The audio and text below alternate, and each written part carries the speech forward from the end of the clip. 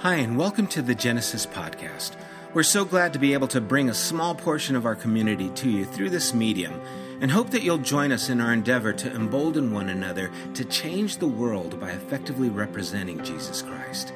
If you would like to know more about who we are as a community, as well as when and where we meet, you can visit us online at thegenesisstory.com. Also, if you have benefited from this podcast in any way or would like to participate in what we're doing here at Genesis, would you consider partnering with us by donating online again at www.thegenesisstory.com. There you can select the giving tab and how you would like to contribute to the general fund or even to the building fund. Remember, we can do more together than we can ever do alone. Thanks for taking the time to be with us. God bless.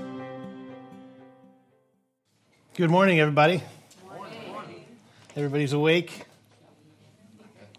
Some of us haven't had our coffee yet, but we're doing okay. I'm going to start off with just a few announcements, regular stuff that you guys might already know. Hey, guys. But we do this every Sunday morning, so if you're tuning in on live stream on YouTube or somewhere else, we'd like to welcome you back next time. And then on Wednesday nights, Sam and a guest, they do Take Two right here in this building on the stage. You're also welcome to join us in person now. And you can also find that on YouTube as well. And that's kind of a, what's that? Potluck Friday. Potluck Friday at the Klinger's house. Yes. What else would you like people to know? What time is it? 5 or 6. 5 or 6 o'clock. It's loosey-goosey, but we want to know who's coming, and we want to know what food is going on, right? So, yeah. We'll get that posted on social media today, too. So if you're interested in potluck, some good fellowship, some hanging out, some Ben is always a good time. So. There's a sign-up paper if you're here in person. Sign up here. If not, let us know on social media, Facebook or Insta.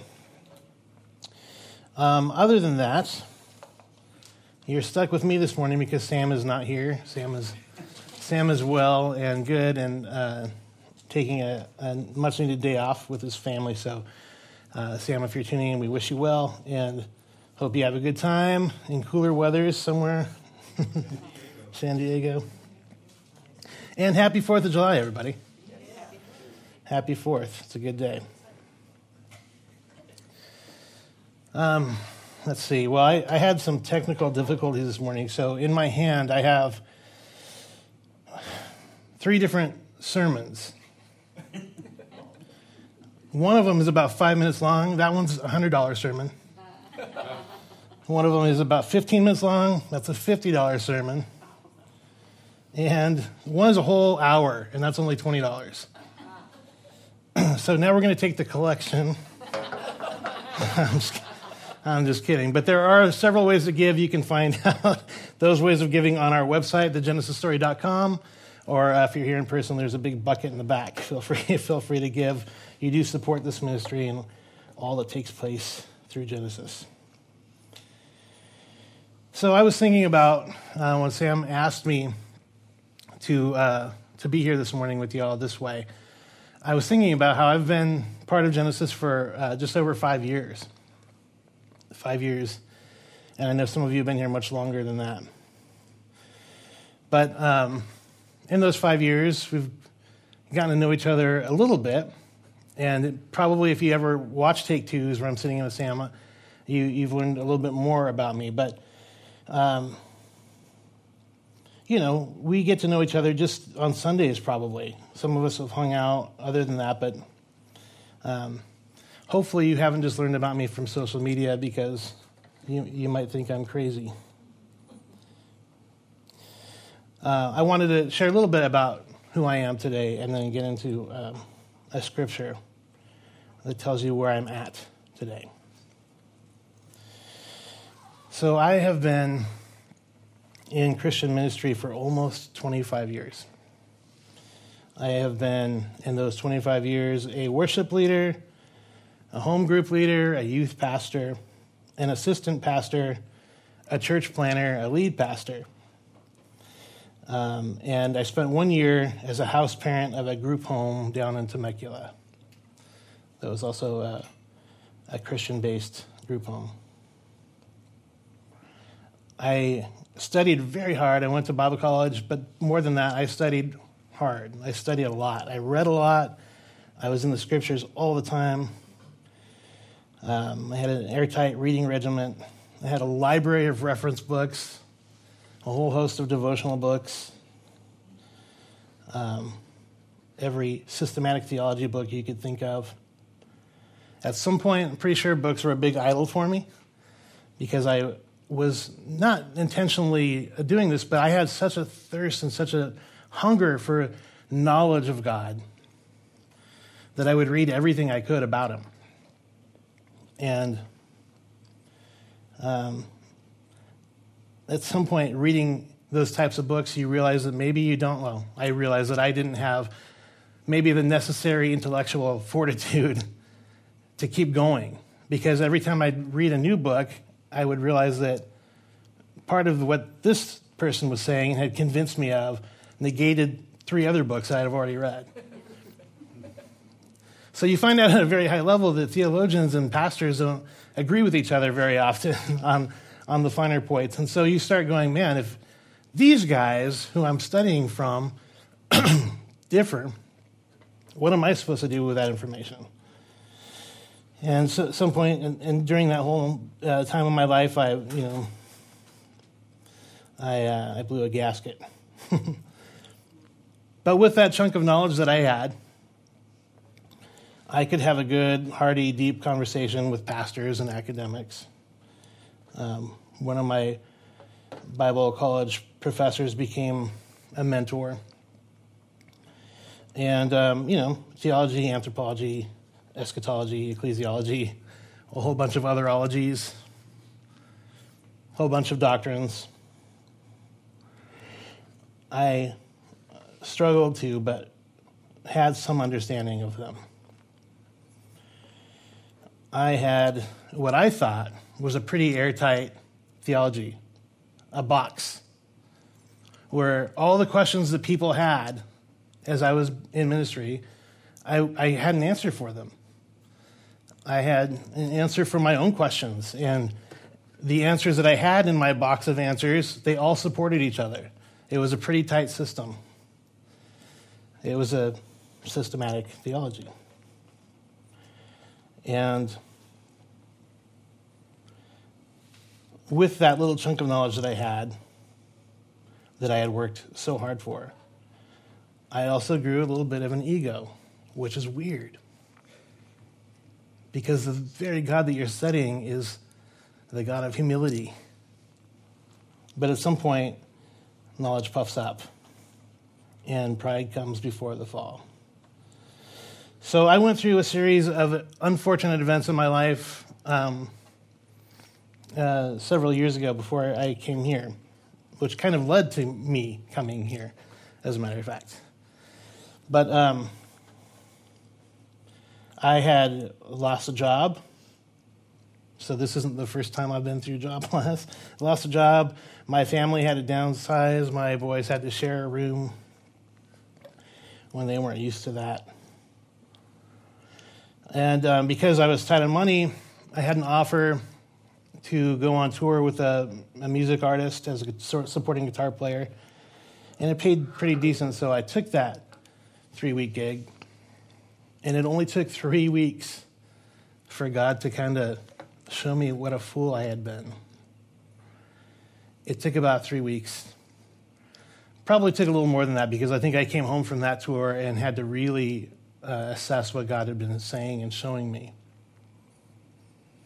And that moment in my life, do you remember the movie Jaws?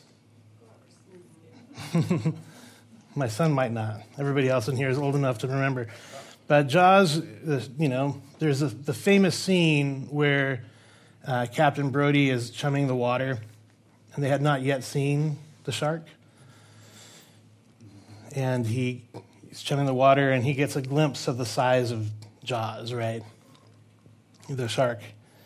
And he gets up, and he kind of staggers over to the cabin of the boat. And I forget, Quint, is that the guy? Anyways, the guy's sitting there, he's preparing for, they're going on this shark expedition. And Brody walks in, kind of like he's seen a ghost, and he says the famous line, "We're going to need a bigger boat." Well, I had that moment with God, where my airtight box of theology that I thought I had figured out, I realized that little box was this much the size of God.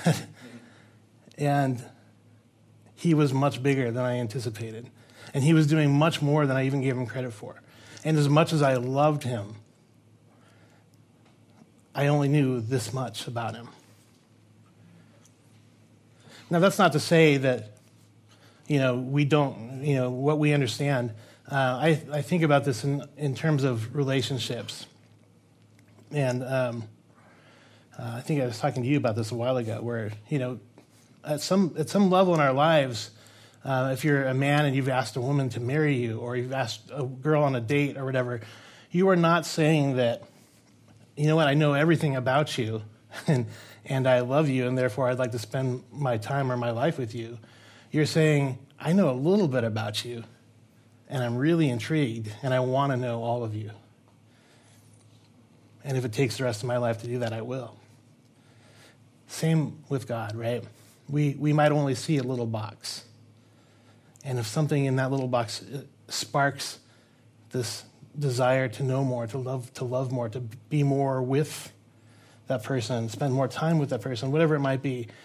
In my life, I was trying to find answers. I was trying to be the go-to guy for whoever needed an answer. And at some point I realized that 3-week tour, and why and whatever happened on that tour, I'll tell you another time.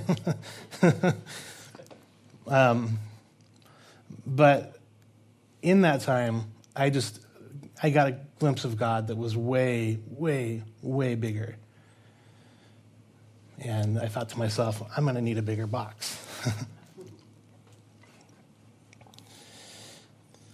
So now that I've told you this, I basically just admitted to you that I don't really know what I thought I knew, and you're probably wondering, well, then why are you standing up there? Let's turn to the Bible. We'll keep it simple today. We'll keep it, I'll give you guys the $100 sermon for free. But turn with me to 1 John chapter 4. 1 John chapter 4. I still say turn with me, but most of y'all just flip your phones on.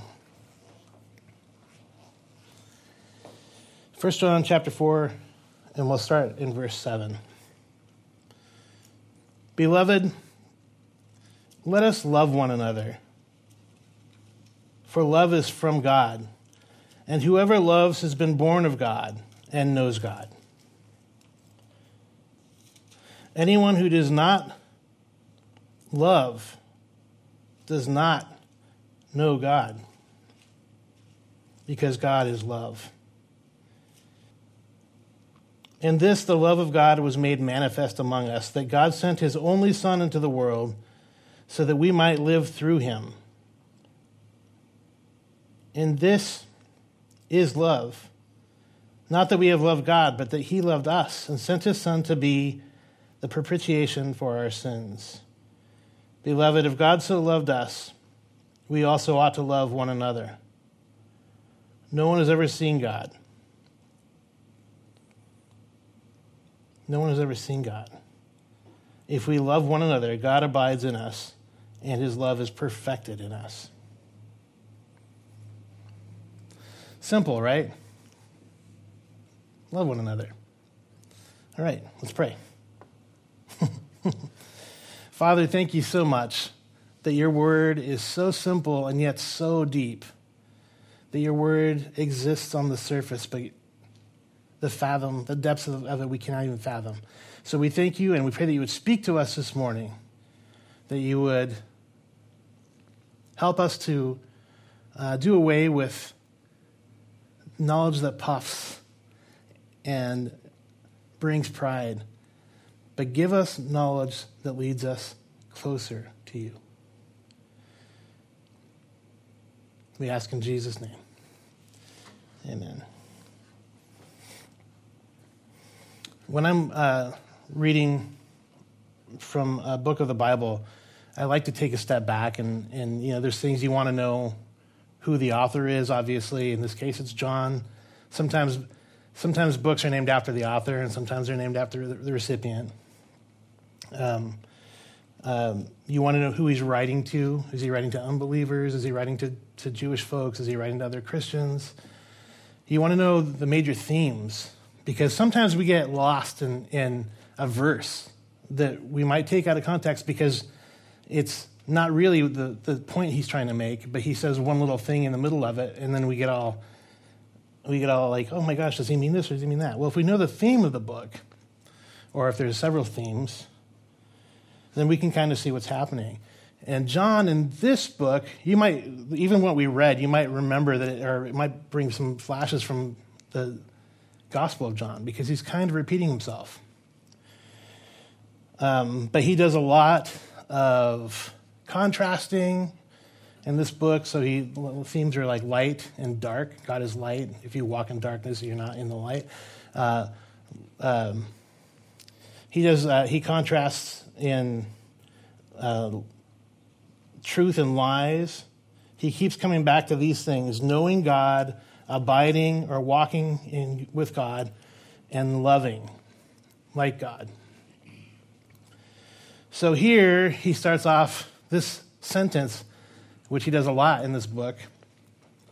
If you remember back in the book of John, the Gospel of John, he often refers to himself as the beloved, right? It's like he thought legit, I'm the beloved, I'm the favorite.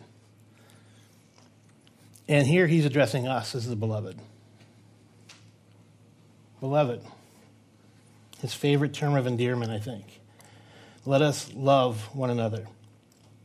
And you guys know, just by way of reminder, we'll go through this real quick. In the English language, we have the word love. It means love. But if you have other languages, if you've learned another language or you've spoken another language, you know that there are sometimes words that don't fit neatly into English, but you do the best you can, right? So that's kind of what's happening here. In the Greek, which is what John would have spoken, there are at least 4 different words for love. There is phileo, eros, agape, and storge. Really quickly, phileo is like this kind of companion type of love. Friendship, trust. Those are kinds of the words associated with phileo. Eros is kind of that,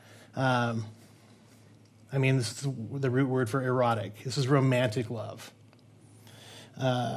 Storge is a bond of familiarity. So like people in your family, you love them, even though you might not agree with them on anything, or maybe even like them that much. But they're still family, and you still love them. The word that John always uses, at least in everything that I read this week from 1 John 4, is the word agape. This is the highest form of love. It is altruistic love, where you unselfishly care for the well-being of others. You love them even though you have no romantic feelings for them. You might not have anything in common with them. And you receive nothing from the relationship.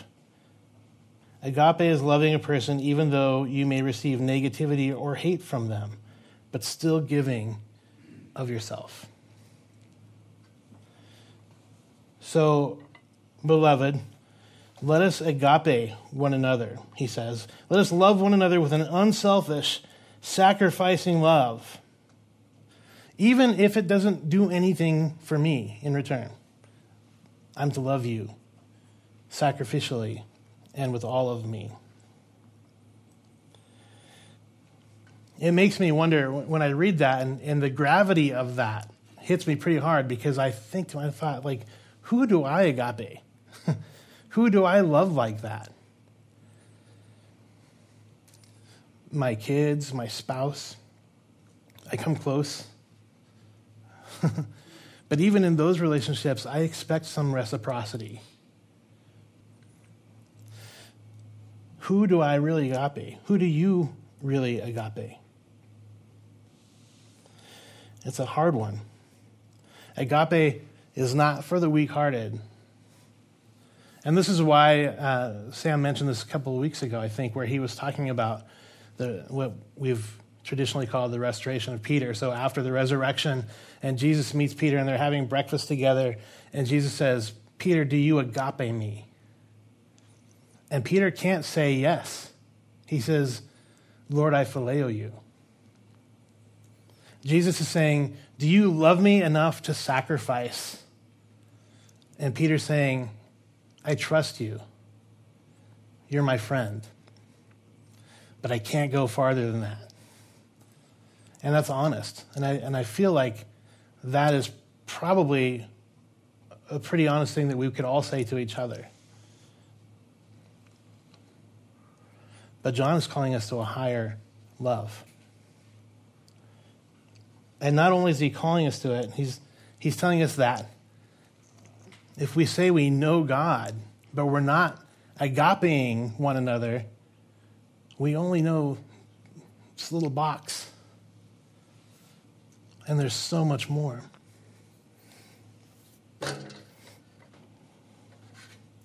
Agape is no joke. Most people do not love anybody that hard.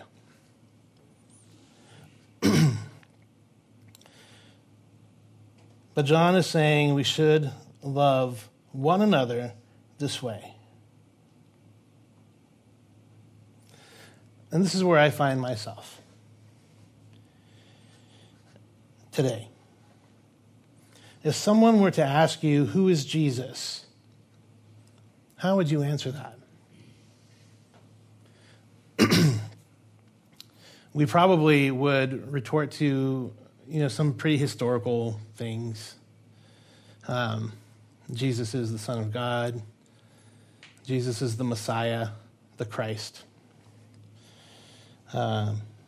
He is the God-man who came down from heaven to earth to save us. And none of those things are wrong, but we probably would retort something of that nature, where it's almost out of the little box, the stuff that we learned way at the beginning of our relationship with God. But this word also that John uses for the word know is a whole other level. Again, there's no English equivalent for this word know. So, who is Jesus to you today? Who is Jesus to you today? Because whatever our answer is, I would hope that we would find a way that is deeper than book knowledge, or deeper than just knowing about something, or deeper than the little square box of theology. Because knowing to John is a whole other. So now let me say this word in the Greek. You might have heard it before because this is a fun one to say. It's gnosko. Gnosko. Gnosko is the same word that Mary used when the angel told her that she would be with child. And she said, how can this be since I do not gnosko man? Intimate knowledge. Where it's used in the scriptures, it's referring to experiential knowledge. It's not just book knowledge. It's not just I studied, and now I have all these answers. No. It's I experienced God. I experienced Jesus in a very intimate way. And this is why when people talk about having a relationship with God, I think that becomes confusing because having a relationship with someone who you can't see is really hard. But if you change the word having a relationship to having intimate, experiential knowledge, I think, at least for me, I understand that. I can grasp that a little easier. And that is what John is saying. I don't mean, do you know him like you've read about him? I don't mean, do you know him like you follow a blog or something like that. He's saying, have you experienced Christ? Have you had intimacy with God? So let's read verse 7 one more time. Beloved, let us love one another. Beloved, let us agape one another. For love is from God. Agape is from God. And whoever agapes has been born of God, and gnosko has deep, intimate, experiential knowledge of God. And then the negative in verse 8, anyone who does not agape does not gnosko God, because God is agape. So, this is deep stuff. When I read this and I go, man, I live at the surface level so often, and I go through the motions so often, that when I read something like this and I know that it's calling me to something more, it's calling me to dig down and ask myself, do I really love my neighbor like this? Do I even love myself like this? Do I love you guys like this? And if I don't, what does that mean about my relationship, my experience with God? How well do I know him? How well do you know him? Intimately, experientially? Gnosko? Let's say you're going on a Hawaiian vacation, and it's to an island you've never been to before. So you spend some time and you're researching, the best places to go, the best hotels in the area.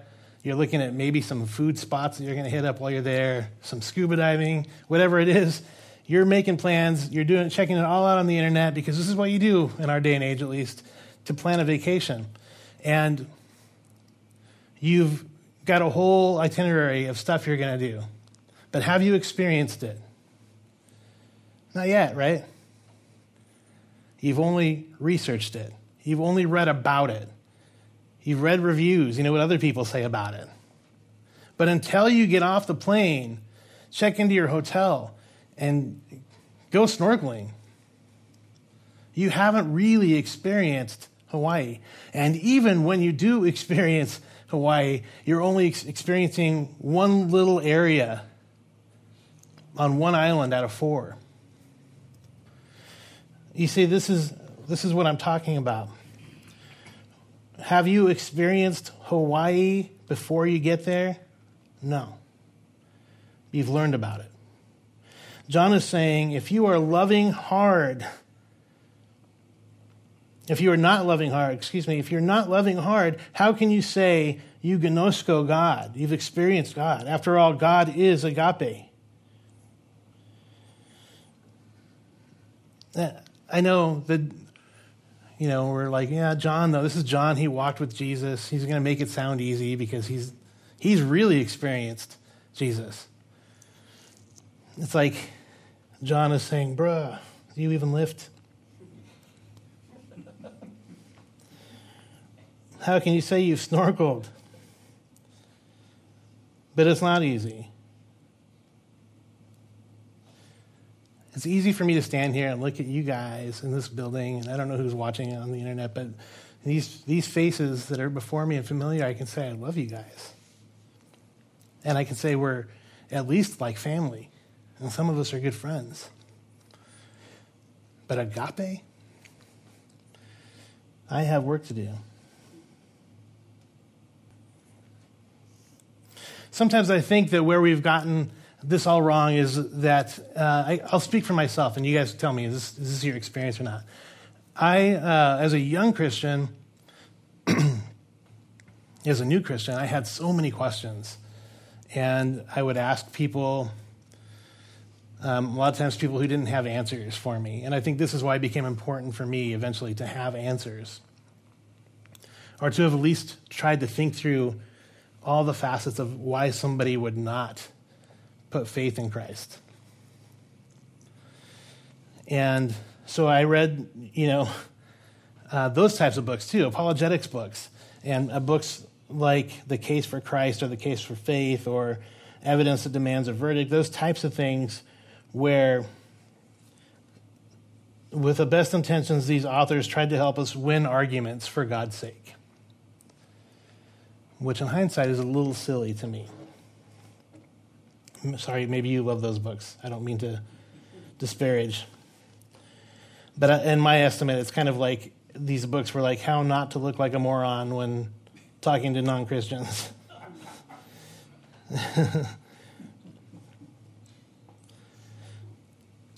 But what if God is more like a love poem than a book of facts? What if God is more like a song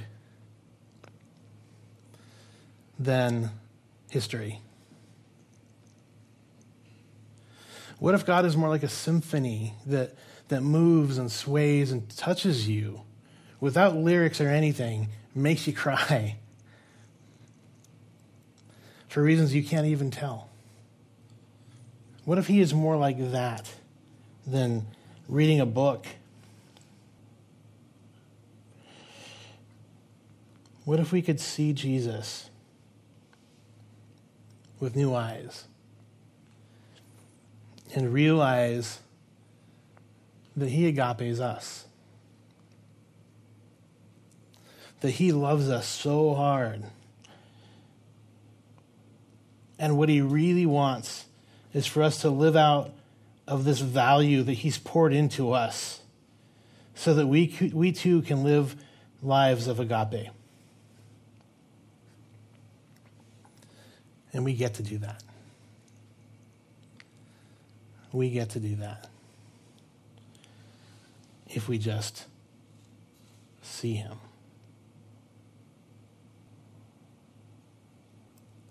If you've ever had kids or been around small children, then you know about the power struggle that ensues over poopy diapers. Do you know what I'm talking about? He goes like this. Well, I changed the last one, which is basically saying, this one's all you.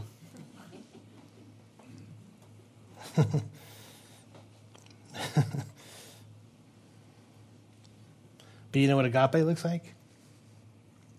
It says, I've got it. Not because I have to, because I get to. I'll change the poopy diaper.